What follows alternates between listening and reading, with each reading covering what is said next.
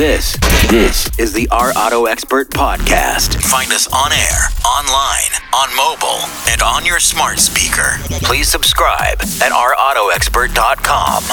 Our Auto Expert. Our Auto Expert. Our Auto Expert. Our Auto Expert. Now, here's the host of Our Auto Expert, Our Auto Expert, Nick Miles. Welcome to Our Auto Expert for this week. An absolutely packed show. We're going to get to talk to Kevin Hellman about the new Dodge Challenger. We had that at Run to the Sun, the Northwest Automotive Press Association event. We're also going to talk to Russell Datz. There is a new system called Care by Volvo. Megan, do you know they can tow your vehicle for life? I did not know that. Not for your whole life, it wouldn't be in tow. But what it means is that if you own a Volvo, any Volvo, it could be a 1968, a 1978, 1988, 1998, 2008, 2018. If it breaks down and you call them, they will tow it to a dealership. Well, wait a minute. So if you already own one, yes, you can get this? Yes. Wow, that's any insane. Volvo, they will tow to a dealership. Nice. And if you have an accident, they will, when in the modern Volvos, it senses you've had an accident. It will send you help on what to do, what forms you have to fill out for where you are, how to contact your insurance company, and that sort of thing. It's all very depressing thinking about having accidents in these vehicles as well, by the way. It is depressing. The VW Arteon was also on Run to the Sun. Mark Gillies is going to join us to talk about that. We're going to talk about what to do if you nicked your wheels, if you curb them. Have you ever curbed a wheel? Oh, constantly. Really? Yeah, I slam into curves all the time. My minivan's long, so sometimes it's just, oops. Could we do a video one day just going through your minivan? No, there's no way. Nobody should see that. How are the carpets in the back? They're pretty rough. Are they? Well, yeah, I've raised 3 kids in them for 13 years. They got out of it at some point. They weren't in it for the whole 13 years. No, but it doesn't matter. It was as if they were. Oh, God. Did you ever get the stains out the carpet? No, of course not. I'm actually frightened now of your minivan, period. We're also going to talk to Anton Woolman, who's our independent analyst and investor. I recently went on the Lincoln Corsair event. This is the Corsair, if you are unfamiliar with it, was announced at the New York International Auto Show. It is the same base vehicle as the Ford Escape, so it's the same size. But I have to tell you, although so it's small. It's a smaller SUV. Okay. It's not tiny. It'll be the smallest Lincoln available. But I will tell you something about this. The Escape is a nice vehicle. I agree. Just leave it there. Nice vehicle. The Corsair, so much better. The application of this vehicle that they put into place was absolutely outstanding. It shows me what they could have done with the Escape, and they didn't, because it's a much less expensive version of the vehicle, but it has so many pieces of equipment on it that I just can't believe that no other manufacturer has ever put in cars. For instance, I'll give you an example. If you want to make any seat adjustments, it's on the door, but if you want any seat adjustments like heat, cool, everything, there is a single button on the door that you press, and it brings up, from the door, it'll bring up all of the seat settings in the center screen, including massage, all 5 different kinds of massage you can get it, included heated, cooled, changing every shape, angle, and position of the seats up to 24 different positions. How was the lumbar support? It has 3 different lumbars. What? Yeah, it is absolutely outstanding. Now, I don't like any lumbar support. I want it all. You do? Yes. You like to have your lower back lumbar out? Yep. I want to be sitting. Did you just thrust your hips forward? Yeah. No. Is that what happens when like, you do lumbar support? I was just doing an example of what it looks like. And that's when you push the lumbar. More comfortable. Is it? Yeah. Because it sure didn't look comfortable from what I just saw. Whatever. And the fact is, you can have the massage going and all those type of things. Why hasn't someone thought about putting a button in the door for this before? The other thing I love about why does it need to be in the door? Why can't it be in the center? Because you both have it, you press it on your side, or the driver presses it on their side, and it opens up the driver's seat, and it'll open up your seat. Doesn't Mercedes have it in the door? No, not a button that opens up all of the controls of the seat. Okay. Everything. It'll have the seat adjustment, but it won't have a button that opens up heating, cooling, massage, moving the air around the seat's lumbar. And does it have a memory so you can save all those preferences? Yeah, it saves them every time you turn on and off the car. But if you want to increase the heat or the cool, it reset that to 0 every time. Can you it get out of the sense car. who is driving the car? Yes, it'll do that. The other thing I love about the new Corsair is, and I can't believe someone else hasn't done this, so when you're driving and you want to use voice activation, what would you do? What would you do? Push a Well, you button. just press the Push it. button, yeah. Where? On the steering wheel. Right. This button is actually where your thumb is. So the button to do voice activation is where your thumb is, and you can't just accidentally rub your thumb across and hit it. You actually have to push it in with your thumb quite deep to make it activated. So it's But on the outside It's of the in the steering inside wheel? of the steering wheel, where the your thumb would inside. go. So it's sits there where your thumb is, and you move your thumb up and you push it in, and it activates the voice. Now, I think that's brilliant, apart from looking down and looking at the T of the steering wheel and seeing exactly where the button is. Oh, yeah, there's the voice button. I'm Well, when pushing I it. was driving the Chrysler Pacifica, I was surprised how much stuff was behind the steering wheel. Yeah, they it's have- interesting to see where they're putting stuff now. Chrysler do a lot behind the steering wheel. Volume, and Yeah. I think the button is there to increase the cruise control speed, and there's a whole bunch of stuff that's behind the steering wheel. And you can toggle through stuff too. Steering wheels got too complicated for me. They get too complicated for you? There's so many menus in steering wheels now. No, Tactile it hasn't got, responsive. No, it hasn't gotten too complicated for me. Really? Not yet. Yeah. The Mercedes has gotten pretty complicated on the wheel. Yeah, there's probably like 15 buttons or something on the wheel. Yep. It's So the Corsair replaces the MKC, and the best part of that is it actually has a name Yes. and not letters anymore. We actually have a secret that we think that the MKZ, which is their sedan, we think next year, next April, New York Auto Show, it's going to be replaced by the Zephyr. The Zephyr coming back. Yeah, we think they're going to replace by the Zephyr. That's the rumor. I mean, I could well be proved wrong. I think I've been wrong once in my life before, so the chances are I could be wrong. But that's the secret. And hopefully it will be better than the last Zephyr, which was just a rebadged Granada. Wasn't it a boat, the last one? I just remember Zephyrs always being big boats. It was a rebadged Granada. Really, Ford Granada, and that was a European version of the Ford, wasn't it? The No, Granada. they sold it here Did badly. they? Badly. Oh. They've had some great successes with the Ford Motor Company with things like the Taurus, which is now gone, but that was the best-selling car in the United States at one point before the Camry took over, I believe. I mean, it was so spacious. No, it was for the time. For the time. All right, we got all that coming up in our Auto Expert show. I'm going to enjoy talking about the new Dodge Challenger, and also coming up next, Russell Datz is going to be here to talk about Care by Volvo, where you can get your vehicle towed for life. And by the way, if you need it servicing as well, Megan, you can actually have somebody come to your house, pick it up, and take it for service as well. Are you serious? If it's a Volvo, they're not going to do it for a Honda Odyssey 1932 minivan or whatever year yours is. Well, one of these days I will replace that van. Will you? Any day now. How long have I known you?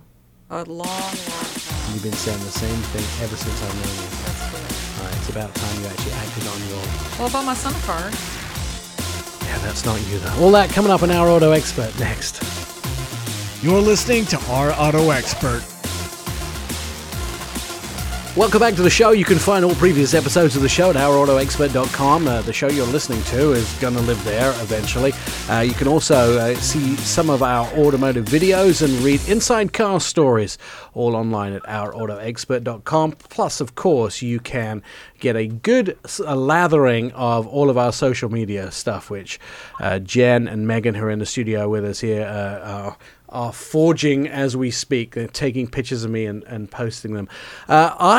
I have one of the things I have with my family is you always want your family to be safe. And even though there are a lot of safe car companies out there, the one company that sort of sticks on the top of the pile is always Volvo as one of the safest car companies. But they're branching out from the performance and the safety and the very clean Scandinavian designs to doing a lot more with making it easier to own a Volvo.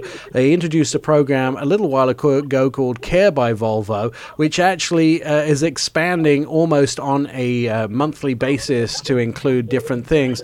Joining us on the phone, Russell Datz from Volvo. Russell, Care by Volvo, how would you sum that up to somebody that's never come across it? Hi, Nick. How you doing? Yeah, Care by Volvo is Volvo's exclusive subscription service. You can actually subscribe to a car right online. So similar to you would a cell phone. Similar to a cell phone, just click subscribe and drive, and it's a 2-year program for a flat monthly rate that actually includes insurance, just about all other expenses too, except gas. And after 12 months, you can actually upgrade to a new car, which is great.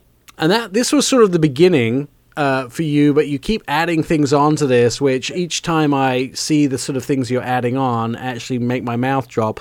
One of the things that you taught us when I was on the recent trip to Banff in Canada with you to test drive some of your new vehicles was this new portion of Volvo services, which includes the fact that you will do now, adding to that, is tow for life.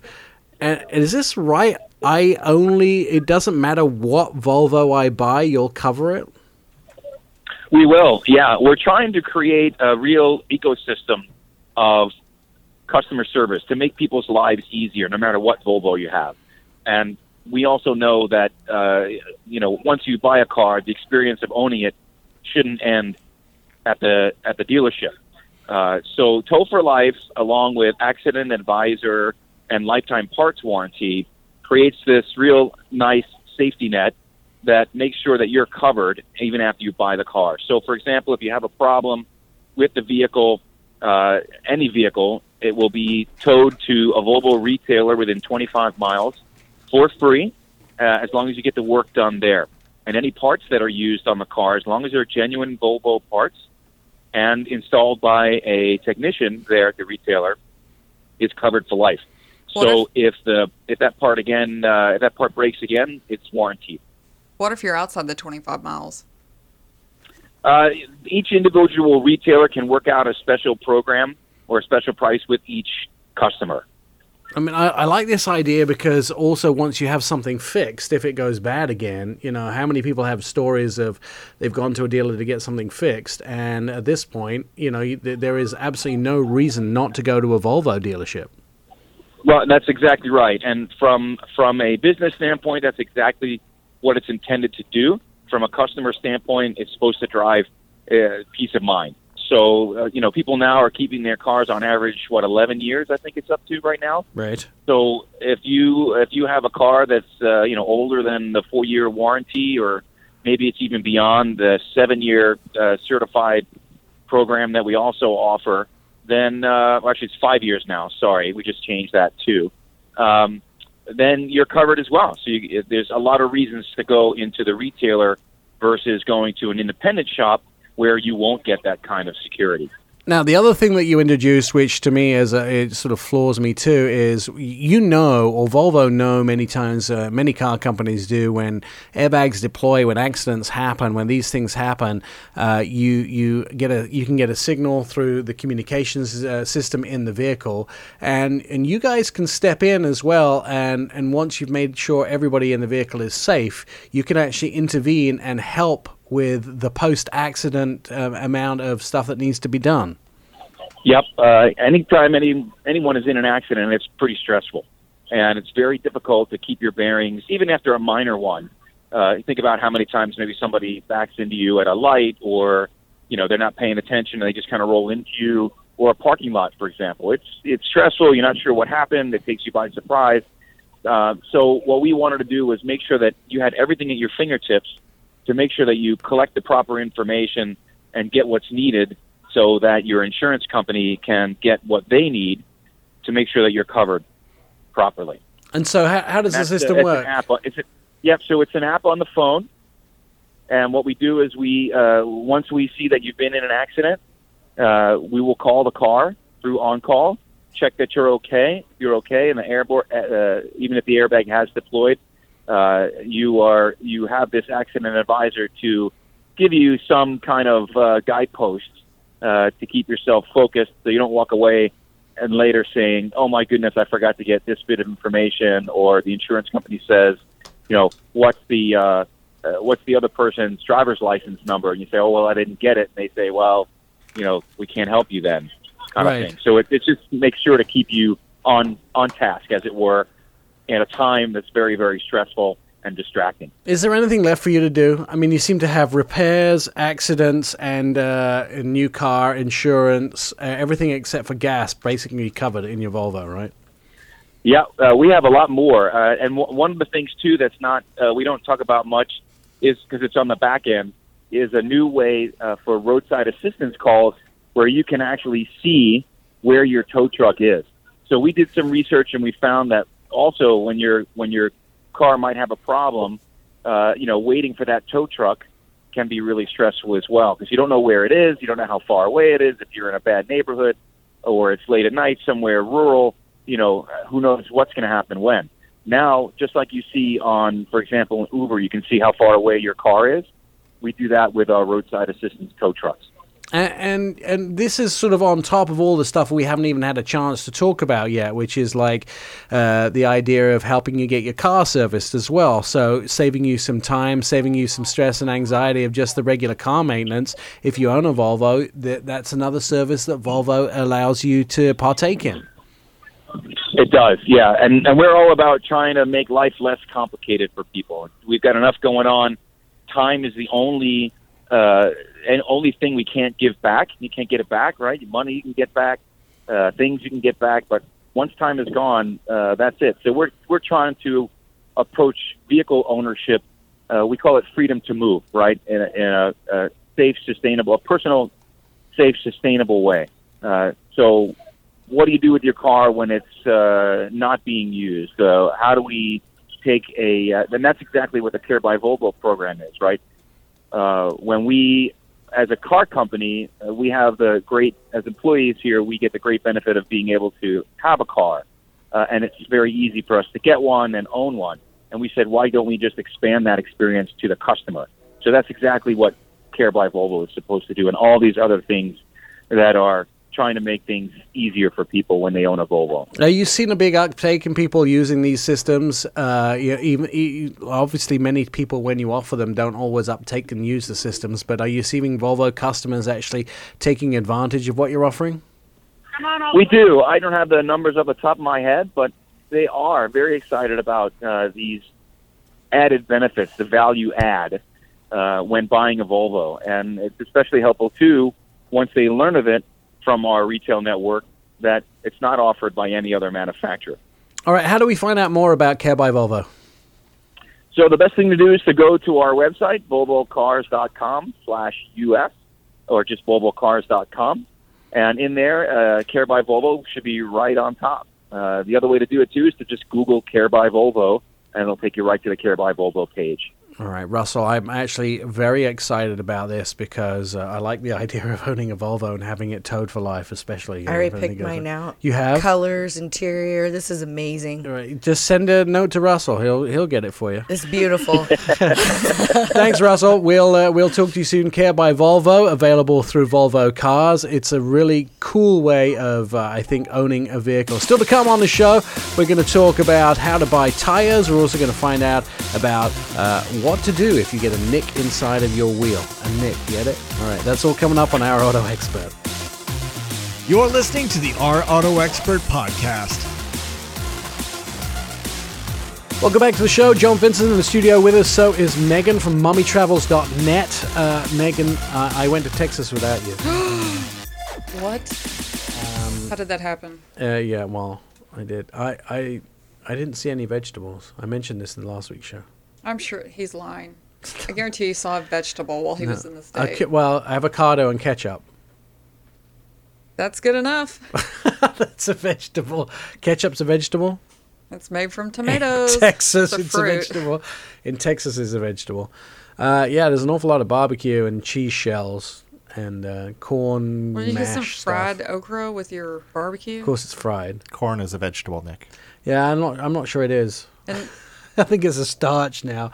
It's become like the basis for the human being sugar consumption is corn syrup. that's true. So, yeah, but honestly, there was very few vegetables, but lots of trucks. And by the way, why is the traffic so bad in Dallas?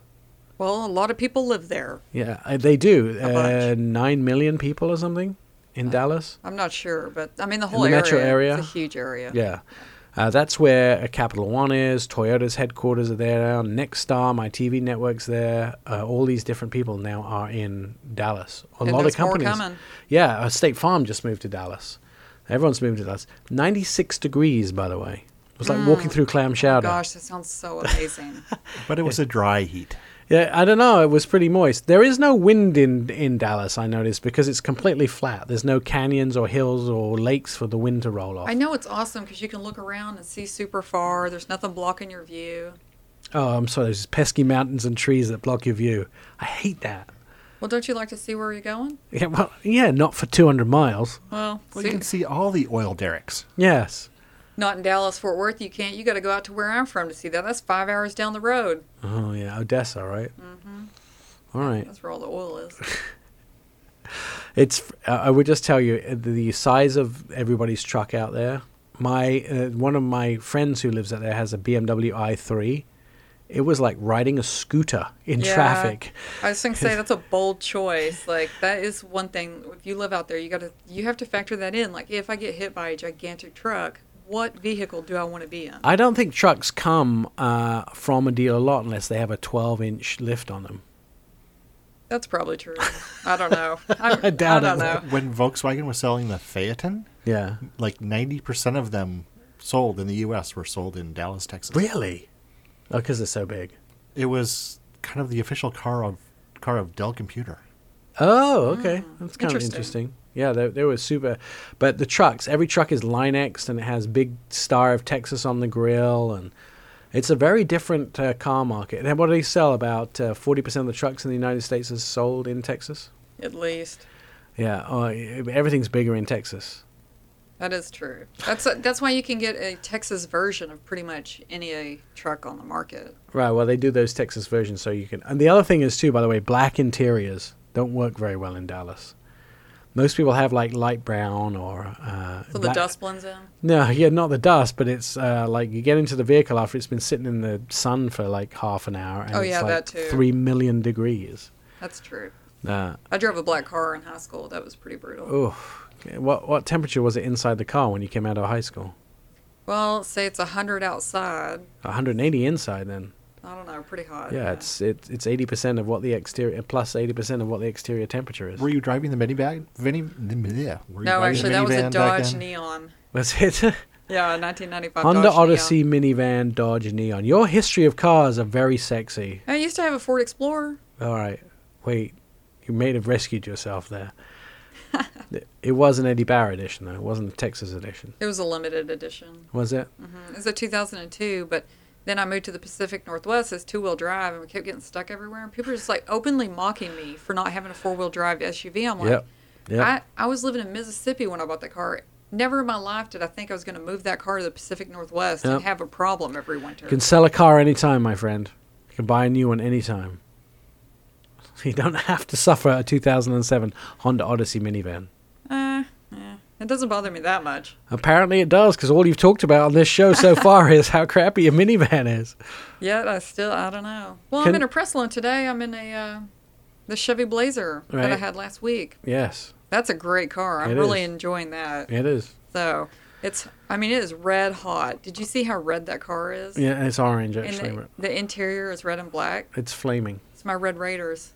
It's, Texas Tech Red Raiders. oh, dear. That car is not orange. It's red. Is it? It is so red. I'd call it a reddy orange. Well, what would you call the car parked next to it? A reddy orange. Oh, boy. Nick also apparently thinks that fire trucks are orange. No, they're reddy orange. All right. Uh-oh. I'm right about everything. I didn't know you're colorblind. Still to come, we've got more Our Auto Expert.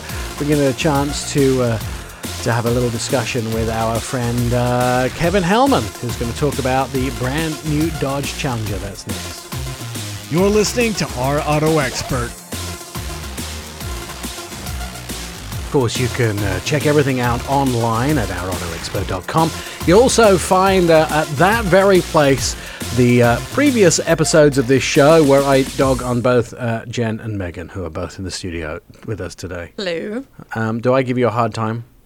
Yes, like That's all you do, actually. You know what? Everything would be better if we all drove a Dodge Challenger, the brand new Scat Pack to be exact.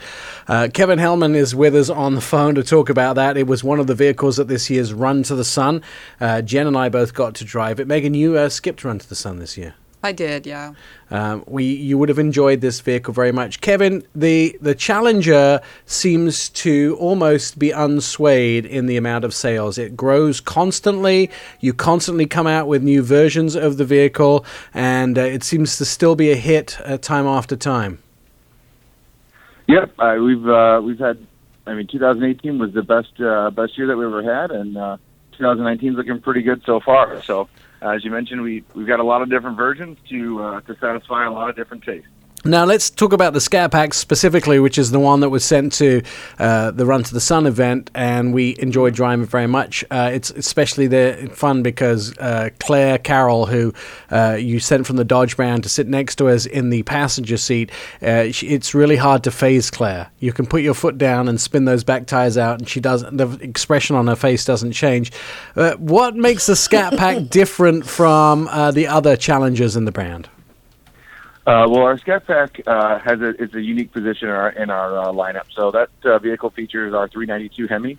So it's 485 horsepower and 475 foot-pounds of torque. So it's a really nice, really good power output. Enough power to really put to the ground. We've got enough tire on that car, especially with the wide body. It's just a really great powertrain for that car. I mean, 0 to 60s, mid to low 4 seconds. Just a blast to drive, and then with the addition of the wide body for 2019 model year, it just really, really elevated that car. Just a blast to drive, improved handling with the wider wheels and tires, and all new suspension setup, and just like you said, it's just a great vehicle to drive, and I've yet been able to phase Claire as well with driving. So I don't think you're unique in that one. This might be a challenge. I mean, it might be something that we have to do in the future is actually make Claire squirm a little bit. But it's almost. I have floored a SRT Durango with her in it, and I mean really floored it. And she's just chatting away to me, like with her head turned, not even looking forward. So she sat in the back when I drove because she sat in the back. She did, and the whole time she's like, "Oh, did you see that waterfall?" And and here I'm just like, "Oh, Emmy!" She's just having a good time. The idea, Kevin, of the challenges, you can actually get. I'm almost 400 horsepower more. Actually, I'm almost 300 horsepower more than the Scat Pack. But the Scat Pack to me is about where you can use all the horsepower in it. You're not wasting any horsepower in it. If you get a sort of a Hellcat or you get a Demon, there's a lot more horsepower, but you can really never apply that to the road. Whereas you can pretty much apply 100% of what the Scat Pack has to offer to the road. Yeah, absolutely. I mean, it's great to have the 717 or 797 of the Hellcat or the Red Eye, but yeah, I mean, to your point, it's very usable. I mean, you can really get all out of that car. Kind of driving around town. If you're daily driving a Hellcat or something like that, which I would recommend to anyone because it's a blast, but you're definitely not requiring the over 700 horsepower at the time. So it is. It's a great vehicle all around. Like I said, it's a great balance. It's a little bit lighter on the front end, so it just handles really well. And just with our price point, I mean, it's the most horsepower under 40,000. So it's just it really kind of hits the heart of the market, and we've just had such success with that car. I am not afraid of the Scat Pack. It doesn't frighten me. It's enough for me to handle. Sometimes, if I get the red key for the Hellcat, which is, by the way, a reasonable price, around just over $60,000. Sometimes when I get the red key, I'm a little worried if I'm going to have to call Tim Kaniskas and say, hey, buddy, sorry, just trashed one of your Hellcats. But not so much worried with the Scat Pack. Tim tends to be, pretty forgiving when I ever hurt one of his babies. However, it's actually manageable as well. Is it as reasonably priced as the Hellcat?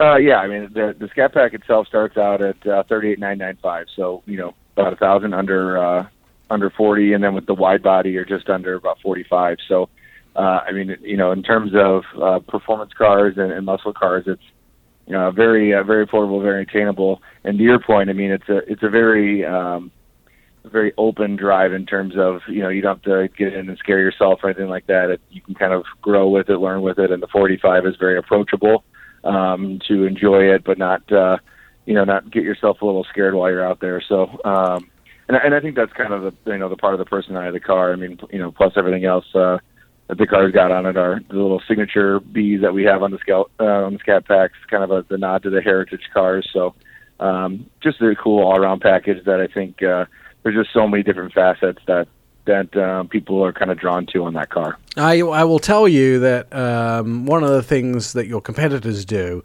is they have a timer on the vehicle that if you start it between 8 p.m. and 6 a.m., it doesn't give the full roar of the engine if you use the automatic start. But I don't know. Do you have something like that on this, where you can quieten we it don't down? have. You see, I like No, we that. don't. If you don't have it, I like that, because if I'm going to spend that much on a cool car, I want to wake my neighbors up when I use the automatic start. Exactly right. I was, I spent that much. I want to make sure everyone hears it. So I had a Scat Pack when I was in San Diego visiting the beach, and I parked it across a park from the restaurant I was in, and people were walking past it, and the automatic start was great fun, because I would start it and it went blah blah blah blah blah blah blah blah, and everyone would turn around and look at it like, what was that? What just started? And then I'd turn it off from the restaurant, and I'd start it again. I know. Exactly. It's a bit teasy and it's a bit show-offy, but it was fun. And the other thing I mean, go ahead. I was going to say the other thing I really like is the names of the colors of the cars.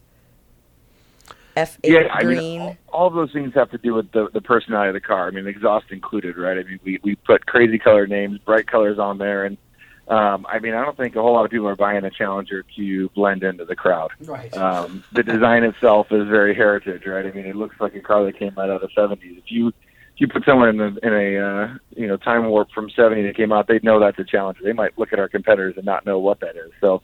Yeah, but hell raising, I mean, that is just funny. When you had a green color that was on the Viper at one point, they were called Snot Green. Was it really called Snot Green, or was that just what internally you called it? I think that was a customer. Oh, that's what they called it. Had built on the 1-of-1. Yeah. All right, yeah, the one. That's right. It was the 1-of-1 Viper. Because that was a little bit much for me. I mean, I'm getting. Yeah, that was the Snot Rocket, I think. Is what he called it. Welcome to winter. That's kind of interesting. The whole mantra. Now, you really improved the interiors. I guess up until 2 or 3 years ago, the interiors were fairly basic, but you guys really stepped it up on the interior, and the interiors have got quite a refresh on the insides of the Challenger. Yeah, with the MCA back in 2015 was kind of the first round, and then over time we've increased, put nicer materials and things like that into the Challenger, and a lot of it has to do with feedback from our customers. I mean, a lot of things that they tell us are continue to bring back colors that you haven't. That's one of them that we always get. More power, of course, and so you can see that we deliver on that. But then it's also, we think that this should look nicer. We want, more options here or there. So even for 2020, we have a new. We have an updated IP instrument panel and doors on the Challenger, similar to what we launched in 2019 on the Charger. So a nicer looking material, and then it has like a live stitch in there on all of our leather cars to just kind of tie in the IP a little bit more and kind of just deliver a further upscale interior with the Laguna leathers and Napa leathers that we have in our interior. So again, just continue to listen to the customer and kind of push the envelope there as well. One of the things that is obviously been hanging over your heads, and we probably can't talk about future product, but this is one of the oldest platforms out there, and yet it still has one of the biggest sales numbers. I mean, people are, even though this vehicle has been around for many, many, many, many years, and the platform is fairly old, people still just can't get enough of this. But moving forward, have Dodge said anything about what's going to happen as this vehicle evolves, or do you just not mess with what's selling well? Like you mentioned, I can't speak to anything in the future. But as far as the success of the car, I mean, I don't think customers necessarily really care about the age of the platform unless it's really adding a downfall to the vehicle. So the nice thing about the platform that we're on is it's allowed us to do a lot of things that have helped make us successful in terms of the bigger horsepower. I mean, having a platform that can support a vehicle like the Demon in 2018. I mean, those are all things that we've benefited from on this platform. And then also, the more that it's kind of like a family member, right? The more that you know them, the more that you can kind of, you know what they like, you know what works best for them, and so we can kind of leverage those benefits and turn that into a better vehicle increasingly over time. So I think that's why the Challenger continues to get better, over time, and we continue to, like I mentioned earlier, we offer different versions, and this vehicle can support that, from the 1320 drag car to the wide body Scat Pack to the 797 Red Eye to the all-wheel drive GT. I mean, I'd argue that there's very few cars that in the whole marketplace that have the same breadth of performance and just kind of ability to stretch from a $30,000 car to almost shade under 100. So I think I think one of the things too that I like so much that it's a very practical car as well, because even down to things like the wheel size, you guys had the wheels designed so you could actually get your hand in there and wash the wheels. It wasn't tight. You got a whole human hand inside of it. So if someone's so inclined to go out on a Saturday morning and wash their car, which most of us are too lazy to do nowadays, but you can actually treat it like your baby, and you can look after it and wash it by hand, or you could do the ultimate other thing, I guess, and have the kids next door wash it. They could get their little hands in there and wheels. There you go. For the tighter wheels, you got to get the smaller hands. Right. Jen's like looking at me like, have the kids wash my car? I wouldn't let them touch it. No, never. Yeah. That's when you get the rocks drug all over your paint. No one wants that. Yeah. People put their cars through car washes as well, Jen. I know that's a shock to you. Jen, 80% of America uses car washes. It's a shock to Jen as well. So tell us, what does the Challenger start at, and where does the Hellcat, where does the Scat Pack sit? The Scat Pack's right in the middle of the lineup. Again, starts at $38,995. That's the model right underneath the Hellcat, which starts at $58,995. And then we have our Hellcat Red Eye, which is around $12,000 over on top of the Hellcat, and then our Red Eye wide body starts at around $76,000. So from the base SXT, which starts around $28,000, all the way up to the Hellcat, we've got a wide range, different Challengers for different folks, from those that just like the retro styling to those that want the biggest numbers they can find. So again, a Challenger for everybody, and we're happy to deliver. Kevin, I'm sure that I could probably go to Dodge.com and build one myself in any way, shape, or form that I want it, and make all the... I mean, I might not be able to get snot green, but at least I can get some cool colors, right? Absolutely. We've got cinnamon some exciting colors for 20, and like you said, you can get out there, build them price, check them out, and we'll be having some more stuff to share here in the future. Are the matte colors still pretty hot? I'm sorry? And the matte colors still pretty hot?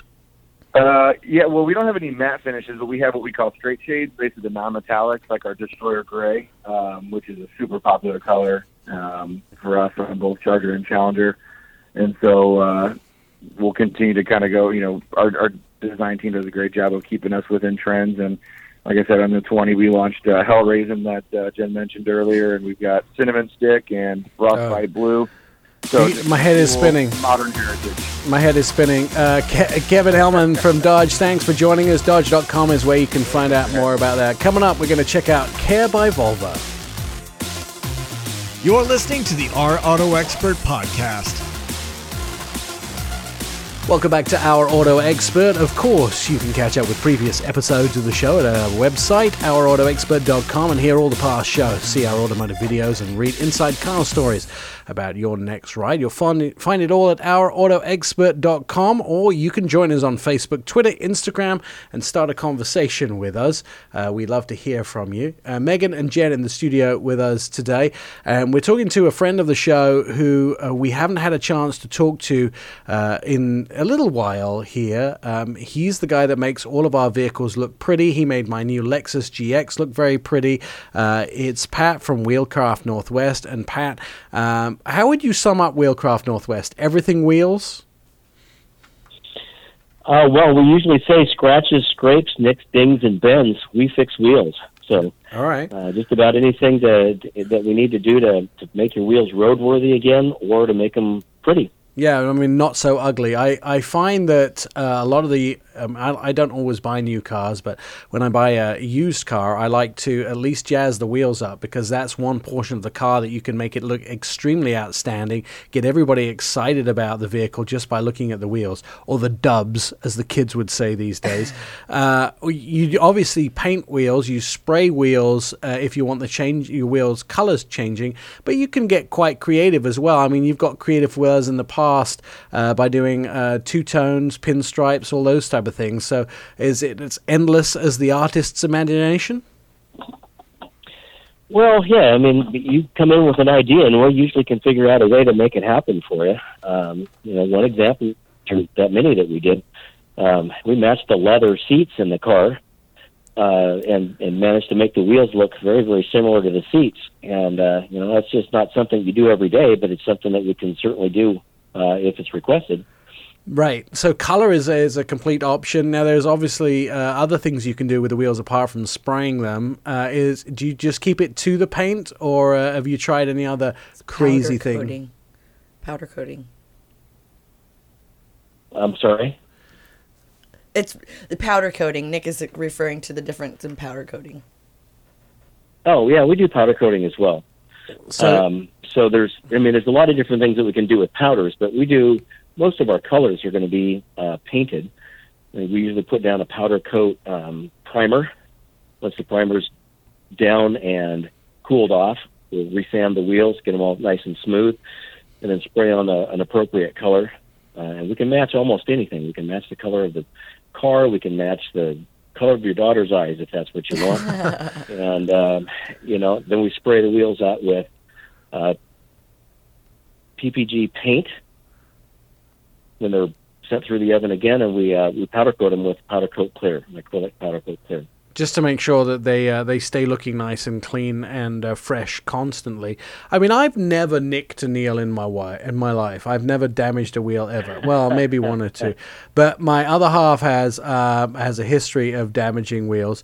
So this is another thing that Wheelcraft does, is you really save us from our other halves when we've curbed a wheel or they've curbed a wheel. I have friends who constantly tell me about their other half curbing wheels on vehicles and how absolutely tragic it is. But Wheelcraft can jump in and make the wheel like new again.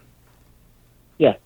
Well, that's basically what put us in business, is all the wheels going away from steel and hubcaps to an aluminum wheel, and painted in a variety of different types of finishes, and we figured out how to repair the vast majority of those types of finishes.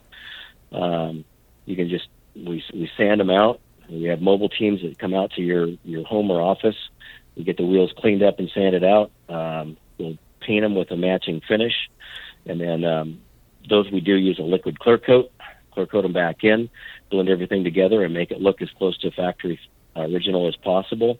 And that way you don't have to look at that nasty curb damage on your wheel for months and months. Right. Is there at some point people bring in wheels and you're just like, no, this is I can't help you, or is it pretty much like you can fix almost anything?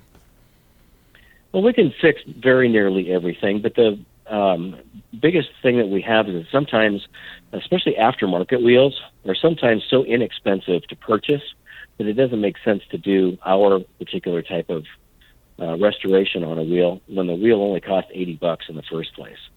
So aftermarket wheels are one of those places where sometimes, we realize that some wheels are just so cheap and so cheaply built that trying to fix them up isn't going to be cost effective. And so at this point, when someone has a damaged wheel, do they come into you, or do you come to them and then you give them a quote on site? Or do you like a pretty good idea of what you're going to have to do before them? I mean, you guys gave me incredible service. You picked up my vehicle and everything, but I'm sure you don't do that for everybody. Well, typically what we do is people go find us online at wheelcraftnorthwest.com or www.wefixwheels.com, and fill out a form. And one of the things we really appreciate is getting a photograph or two of the damage and then the style of the wheel, just so that we understand what's the project. Sometimes we do need you to bring it into the shop because of the type of the finish. Sometimes we can come out and fix them on site. Kind of depends on the customer's expectations and kind of how complete a repair they want. All right. So the best place to start is at the website, right? That's the best place to start, sure. All right, and then... Or you can always call the office. Okay, and how do we get hold of you guys at the office? Phone number at the office is in Vancouver. It's 360-546-1799. Or, like I say it, wefixwheels.com. All right, and if you're around the country, presumably you'll be able to recommend somebody probably in everybody's neck of the woods to be able to help fix the wheels, right? We have an awful lot of friends and partners around the nation, sure, that we refer people to. You know, every so often we'll get somebody that'll find us on our website and then say, well, who's local here in New Jersey or in Miami or whatever it is, and we can usually refer you to somebody, sure. Perfect. So you can at least start with the guys at Wheelcraft Northwest, and you don't have to leave it until the spring to actually repair all those dings that you made on the wheels while you were trying to avoid that snowy and icy weather. Which I'm sure the busiest part of the year is the spring, but Wheelcraft Northwest would probably love to see you before. Pat, thank you for joining us. Now we know how pretty we can make the wheels on our vehicle, and thank you, by the way, for making the Lexus GX look so pretty. It does look outstanding. Wheelcraft Northwest is the website. Coming up on the show, we still have a whole bunch of stuff to go. We're going to get a chance to talk to Anton Wallman. He's our independent analyst and investor. We're going to talk an awful lot about what's going on at Rivian, the first electric truck company to really be putting an electric truck out there. And also, how do you buy tires? We're going to find out that and more as Our Auto Expert continues. And don't forget, listen to this show and any previous show online at OurAutoExpert.com. You're listening to Our Auto Expert. Locally created, nationally celebrated from the Northwest to the Southeast, this is America's Car Radio Show. If it has a throttle, of course, we'll feature it. And one of the cars that has a very nice throttle, and we got to drive as part of the Northwest Automotive Press Association's Run to the Sun recently, was the VW Arteon. And to join us on the phone to talk about that, Mark Gillies from VW. Mark, you guys kind of cornered the four-door coupe a while ago, and this is the latest generation of that four-door coupe. Yeah, it is. I mean, obviously we had the CC beforehand, and the Arteon's the latest derivation. I think, I think I'd probably say cornered the affordable four-door coupe market because BMW and Audi and Benz certainly had four-door coupes a while ago. Yeah, this is the one that we could actually afford, I guess. I should have put that premise in the front of it. The coupe the four-door car as the sedan car as itself is sort of a declining one of the declining segments in car sales in the United States. Not enough to really to bother the segment in its survival, but still declining. And the gravitation seems to be towards the more sexy versions of the vehicle, like the Kia Stinger and this sort of thing. They seem to be everybody's favorite at this time, and the Arteon sort of supplies that. What was wrong with the CC? Because I thought it was a great car. You decided to sort of update it but change the name. Yeah, I mean the concept is good, obviously, but the CC is based on the old platform, and the Arteon is a more modern iteration based on the MQB platform that we is shared here from everything between the Golf and the Atlas. So it's more modern underpinnings for certain. And I think, the shape is more striking. It's a bit more elegant and balanced in a way because it's got a longer wheelbase and shorter overhangs. So it's a little bit more aggressive and a bit more striking, I think, overall as a design. One of the challenges has sometimes been getting enough room in the back seat of those vehicles because obviously when you do a sloping roofline like that, but I mean I sat in the back of the Arteon and moved around from seat to seat. You managed to sort of, even though you've got that sloping roofline, still reclaim quite a bit of back seat room. Yeah, that's one of the things. I was actually traveling in the back seat we did a drive earlier on this year, and I was sitting in the back seat behind a pretty big journalist, and I was surprised by how much legroom is. I think we claimed 40.2 inches of rear seat legroom. And the other thing, because it's got a hatchback as well, it's got 27 cubic feet of trunk space behind the seats and 55 cubic feet with the seats folded. So it's actually pretty big amount of luggage space in there as well. One of the things I think I like about it too is the fact that the car, from its presence on the road, you've managed to keep a sort of really high belt line, but still the greenhouse viewing out of the vehicle looks good. You're able to see everywhere around, and often you get into some of these vehicles that have a high belt line, and I can't even see the front fenders. Well, and I think that's something, I'm still a car fan at the end of the day. I know the market's gravitating heavily towards trucks and SUVs. 70% of the vehicles being sold nowadays are trucks and SUVs. I like the fact that, in a car you sit low, but you have a lower belt line, and like you say, and a bigger greenhouse area compared to the amount of metal. And I like the fact you can see all the corners. A lot of SUVs, they're like, I don't know what they're like. There's just in a tiny amount of glass relative to the depth of the bodywork. It's kind of like a lot of SUVs nowadays look like Cruella de Vil cars in terms of proportions of glass to body side. Yeah, they feel very uncomfortable when I look at them too. And I find it hard to believe that some people find beauty in those. I think the other thing about the Arteon which is quite impressive, and it goes for the Passat too. I don't actually quite know how you get so much back seat room out of it, because nobody else. I mean, a lot of times when I go on VW events, you'll use a Passat or an Arteon to pick us up at the airport, and we ride, of course, in the back seat of the vehicle, and I'm always surprised. It almost seems like a short walk to get to the front seats. There seems to be so much legroom in there. No other manufacturer seems to be able to do that and give so much rear legroom. They're always struggling to actually find room in the back, yet you've managed also not to compromise the trunk space in doing that. No, I think one of the things about the company, in fact, somebody I know who used to work for GM and did comparative vehicle analysis said this. He said that if you look at the way we package vehicles, we're very good at it. And I think one of the reasons for that is essentially we're a small car company. So, if you build a Golf, or a Polo or something like that, you've got to try and maximize the amount of space you get for everything. So when you have a bigger canvas, whether it's, an Arteon or a Passat, or even an Atlas, we actually managed to get an awful lot of trunk space and legroom in there because we're used to packaging very efficiently, because our base core expertise over the years has been in small cars. Right, so packing it in. Now, the Arteon also starts at a fairly reasonable price. If you want this sort of thing in a higher-end performance car or a higher-end luxury car, you'll pay starting well over sort of $65,000, $70,000, but it starts just around the mid-30s, right?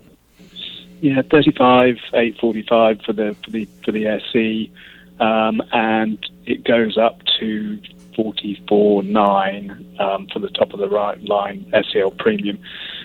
With the SE and the SEL 4Motion all-wheel drive is, I think, $1,800 extra, but 4Motion is standard on the SEL Premium. And you get, if you go for the top of the line, you get some pretty nice luxury features like massaging driver's seat, heated steering wheel, bunch of driver assistance systems as well. So it gets very well equipped by the time you get to the SEL. I'm trying to think of another family manufacturer that offers massaging seats. I can't actually think of one. You usually have to step up to a luxury car to get massaging seats, don't you? I don't know. I don't look as carefully as competitors as I used to. I can't think of a non-luxury car that I've been in the last couple of years that had massaging seats, which is, to me, is kind of an interesting thing. You managed to also get fairly good fuel economy. You broke the 30 mile a gallon on the highway mark as well, which is, again, for such a long vehicle, which actually has like 191 inches long, that's pretty outstanding. Yeah, I think the fuel economy is reasonably good for sure. I think the performance is good on the car as well. It's basically a detuned Golf R engine, with a decent amount of torque. So it's one of those funny cars. We don't call it like a sports car. We refer more to it as like a GT, a traditional old-fashioned GT. In other words, it'll carry 4 people in their luggage across country very fast, very, very comfortably. Right. But it's not as such an out-and-out more sporting car like a Golf R is, for instance. Now, currently it's to 268 horsepower. It screams to sort of have a performance version of this vehicle. Do you think you'll ever make one? I would say watch this space. I wouldn't be surprised if our friends at our GmbH in Germany aren't looking at it, put it that way. Yeah, I mean, it's don't get me wrong, it's completely adequate and I enjoy driving it, but ultimately, you know what it's like as a guy, you always want to just edge the horsepower up just a little bit, and I keep thinking why did they put a detuned Golf R engine? Can't just put a regular Golf R engine in? It has to be like a little more fun to drive. It also has the option of going to 20-inch wheels as well, which again, I find it hard to find other vehicles in that price range that get such big wheels out of it. It should obviously make it look a lot better. Yeah, the 20-inch wheels are pretty stylish, to be honest. And I mean, one of the nice things about the car is it has what we call DCC, which is adaptive damping. And that's a nice feature in that you can actually get pretty good body control with a relatively, I wouldn't say soft ride, but a well-controlled ride. And you can play with the settings, and you can actually have it pretty soft for driving on the highway if you want. Right. But if you put it in just the standard mode, the nice thing is it reacts to cornering inputs or to G's and stiffens the shocks and up. But when you're riding along on the highway, it goes to a softer setting. So it's actually pretty pliant as a ride. It's intelligent. It's good in it. Yeah, it's fairly intelligent. It does what I need it to do. And of course, that Nicole and Will allowed us to play with it at Run to the Sun. Thanks for sending it, by the way. If you want to find out more, of course, you just go to VW's website. The CC is there. You can build one and enjoy it. Thanks, Mark, for joining us. Coming up next, more Our Auto Expert. You're listening to the Our Auto Expert podcast. Welcome back to Our Auto Expert. Find us online at ourautoexpert.com. All right, Anton Wahlman joining us again this week to talk about specifically Rivian and electric trucks. So it looks like this is a company that is not backing down. They had a product. They seem to be buying a factory. They're making the product. Is the Rivian dream a reality, or are there still bumps in the road for them?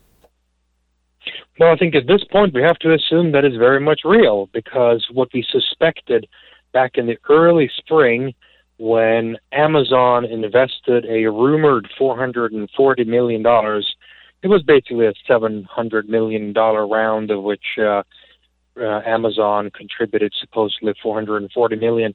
Everybody asked at the time, why do this precisely? And a lot of people speculated about the possibility that they would be ordering all-electric delivery vans from Rivian. And now we know it was true. Those rumors, premonitions, theories, whatever you want to call them, the people who said that at the time, they were indeed right, because Jeff Bezos here just recently announced that they are ordering 100,000 of these delivery vans to be delivered by the year 2030, starting in small scale at the very end of 2021 and with volume deliveries starting already in 2022. Now, are Rivian going to be ready for that?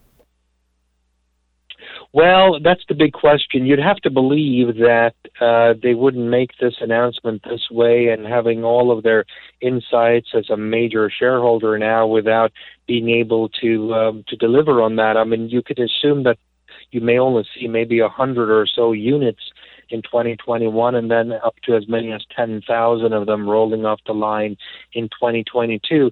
Keep in mind that as a delivery van, their testing and verification standards may not have to be as comprehensive and drawn out in terms of the calendar as they would be had this been a regular passenger car that mere mortals have to drive, and therefore the associated liabilities that go along with that. There's many questions. Does the passenger truck, the SUV, the truck version, does that still maintain its course of productivity and delivery?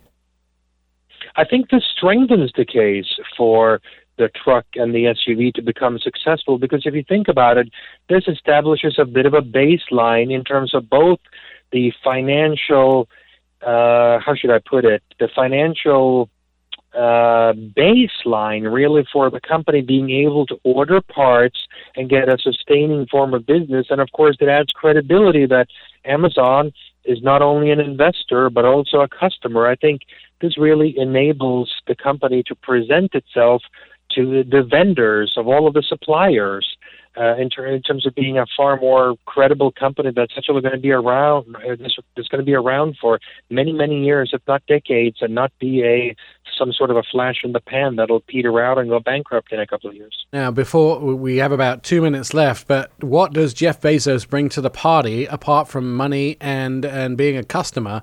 He doesn't really bring much manufacturing experience, does he? Because he is basically a big warehouse company. Well, other than that, Mrs. Lincoln, how was the play? He doesn't need to bring anything more to the party than being, oh, by the way, the world's richest man running what is sort of, depending on your definition, becoming the largest company in the world, having invested in the company and having a need for many of these delivery trucks to be deployed around the world, starting just in the United States alone. So I think that this is that's really all that needs to happen here at this point. And really, one of the biggest problems that all of these EV startups have faced is lack of access to capital and credibility and a firm start with an anchor customer. Amazon being an anchor customer and being an anchor investor, and put in about $500 million. So between all of those things, you have to assume at this point that Rivian is quite simply by a wide margin the most credible of all of these brand new EV players that are entering the market in the next couple of years. It does seem like they are credible, and the trucks and the SUV look pretty nice as well, so they've done a good job with that, and lots of thought has gone into it. When we return, let's talk a little bit about Ford and Rivian, and let's talk about the truck itself and how that Rivian can produce them for Amazon and make a profit at the same time, which seems like that might be super difficult.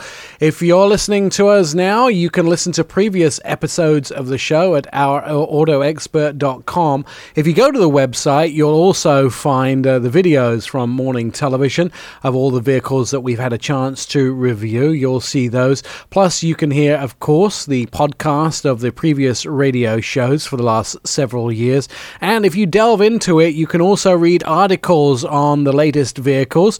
Some of those articles coming to you from auto shows around the world and seeing some of the new cars and concept vehicles that have come to auto shows like Frankfurt and the ones that will be coming up from the LA Auto Show. So those things will all be found at ourautoexpert.com. Plus, you can find an in-depth look at the news by surfing our social media channels. You'll find them on Instagram, you'll find them on Facebook and on Twitter, where we keep you up to date with all the latest news. And of course, ourautoexpert.com. You're listening to Our Auto Expert.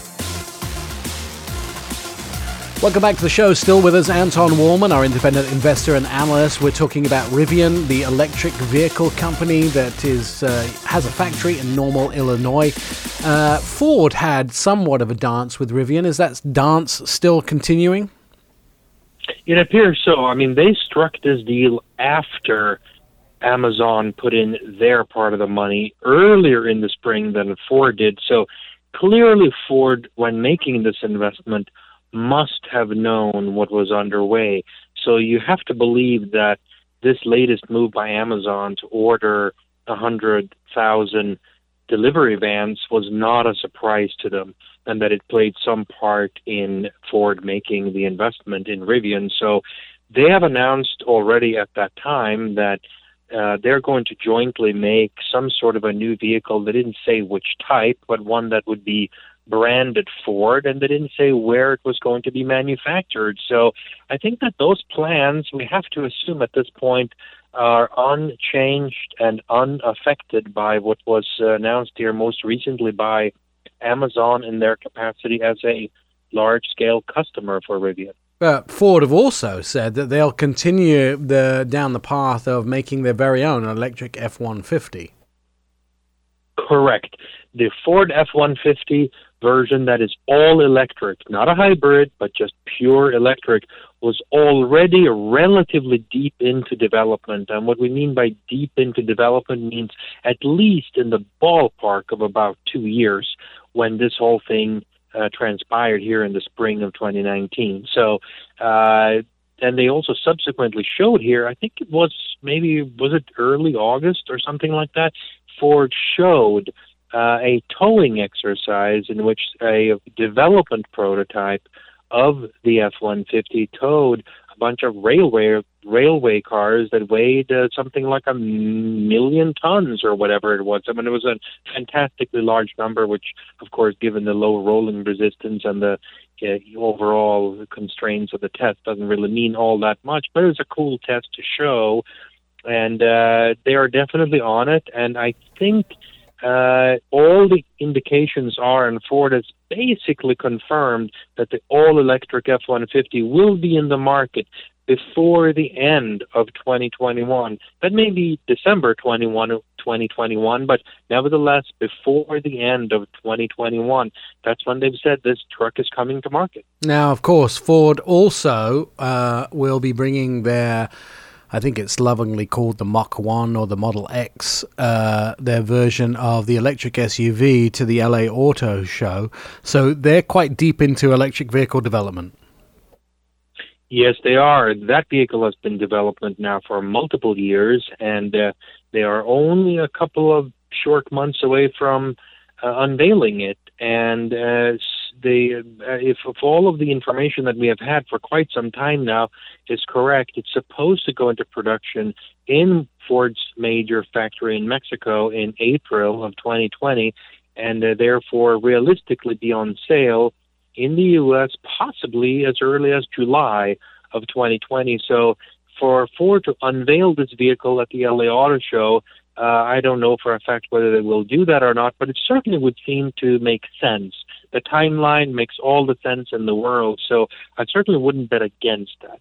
One of the things that was interesting at the announcement of Ford's Corsair, which happened at the at the New York Auto Show this year, and it's just been available for ride and drives with the journalists, was when they announced the Aviator, there was a GT, a plug-in hybrid version that had 400 horsepower. When they announced the Corsair, there was a lack of a GT version, a plug-in hybrid version of this vehicle, and so the pretty much certain rumor is that we'll get to see that at LA too, but will it be more electrified than the GT version of the Aviator, you think?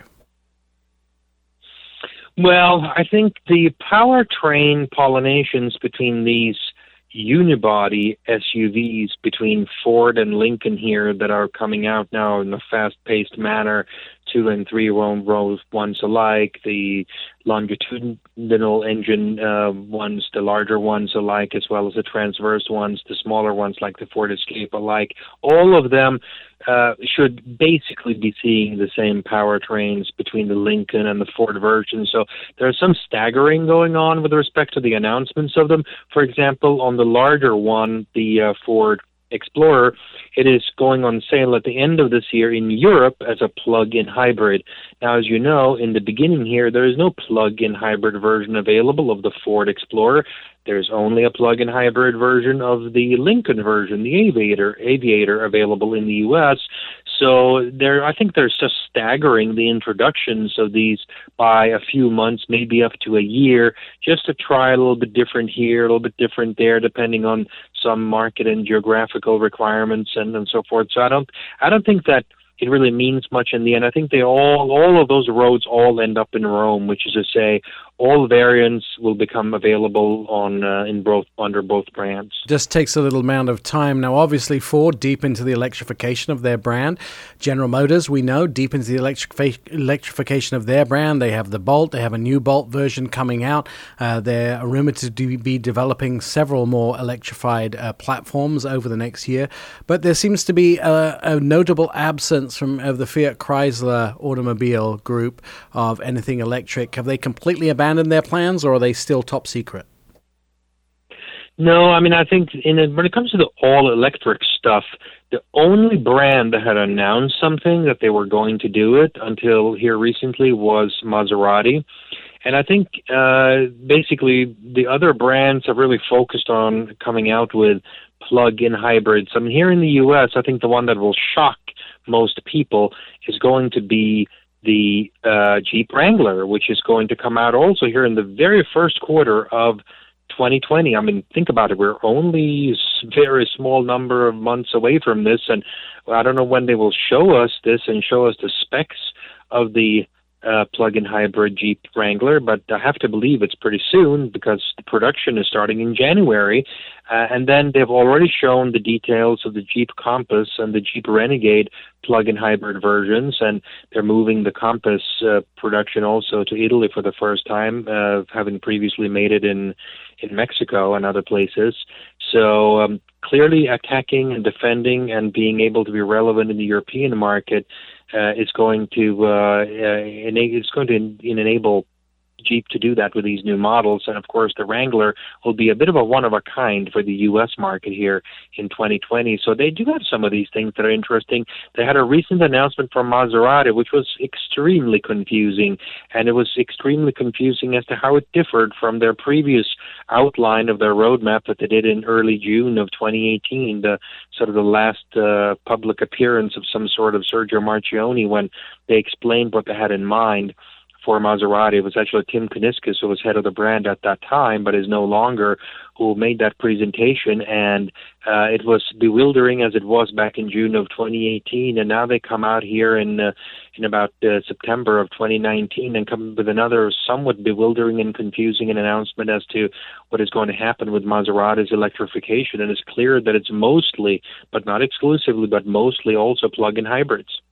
So Maserati also taking everything back to Italy, which is, of course, where they were originally from, and they're housing the brand much more solidly back in Italy when they had a headquarters in Michigan at the basically the FCA headquarters.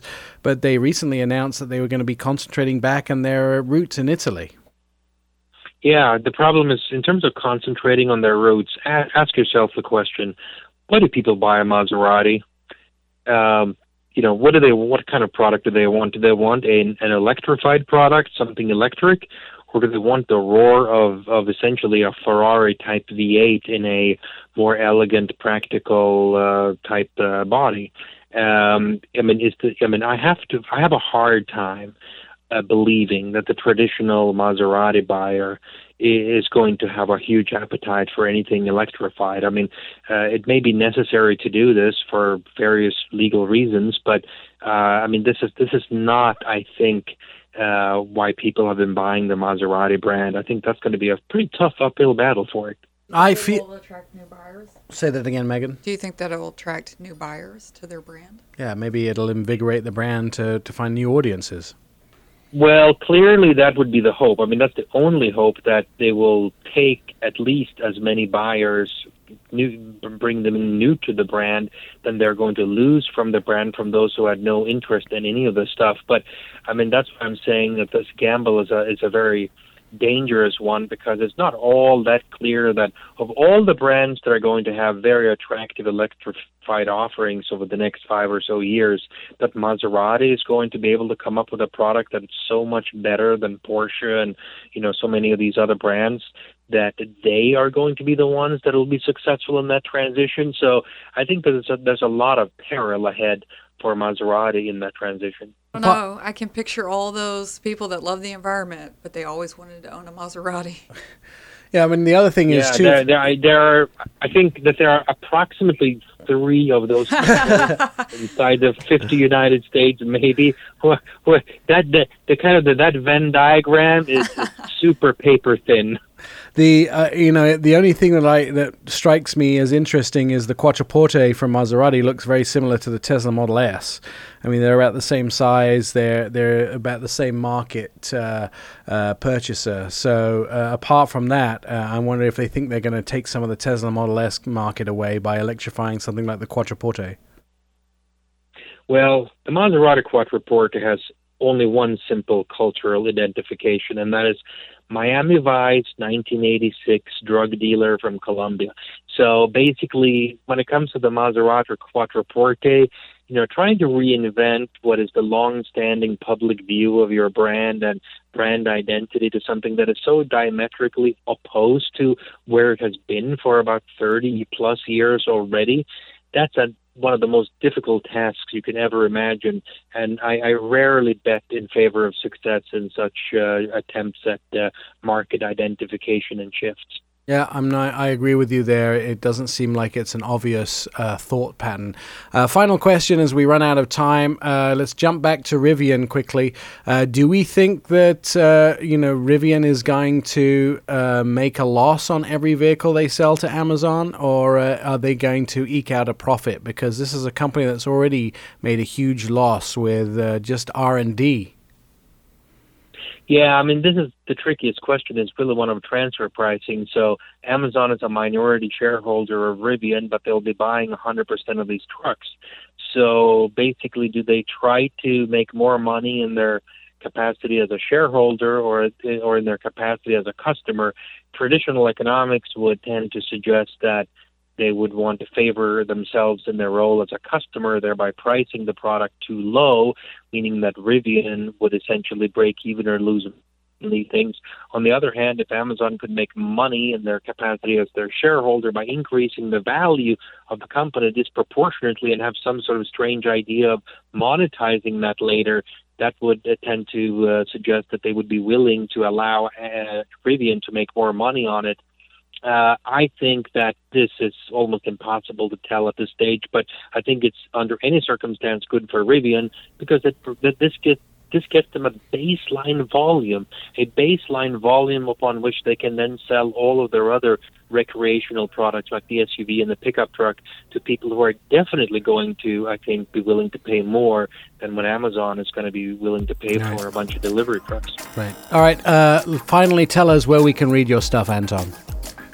Primarily at seekingalpha.com and secondarily at thestreet.com. And Don Wallman, our independent analyst and investor, with his crystal ball of what's going to happen to electrification, to Rivian, to Amazon, and all those things. And our crystal ball is much more certain. You could listen to previous predictions at ourautoexpert.com by clicking on podcasts. You've been listening to Our Auto Expert with Nick Miles. Find all the show episodes at ourautoexpert.com. Please follow us on all social media, Twitter, Facebook, and Instagram at Our Auto Expert, and message us for a quick and witty response.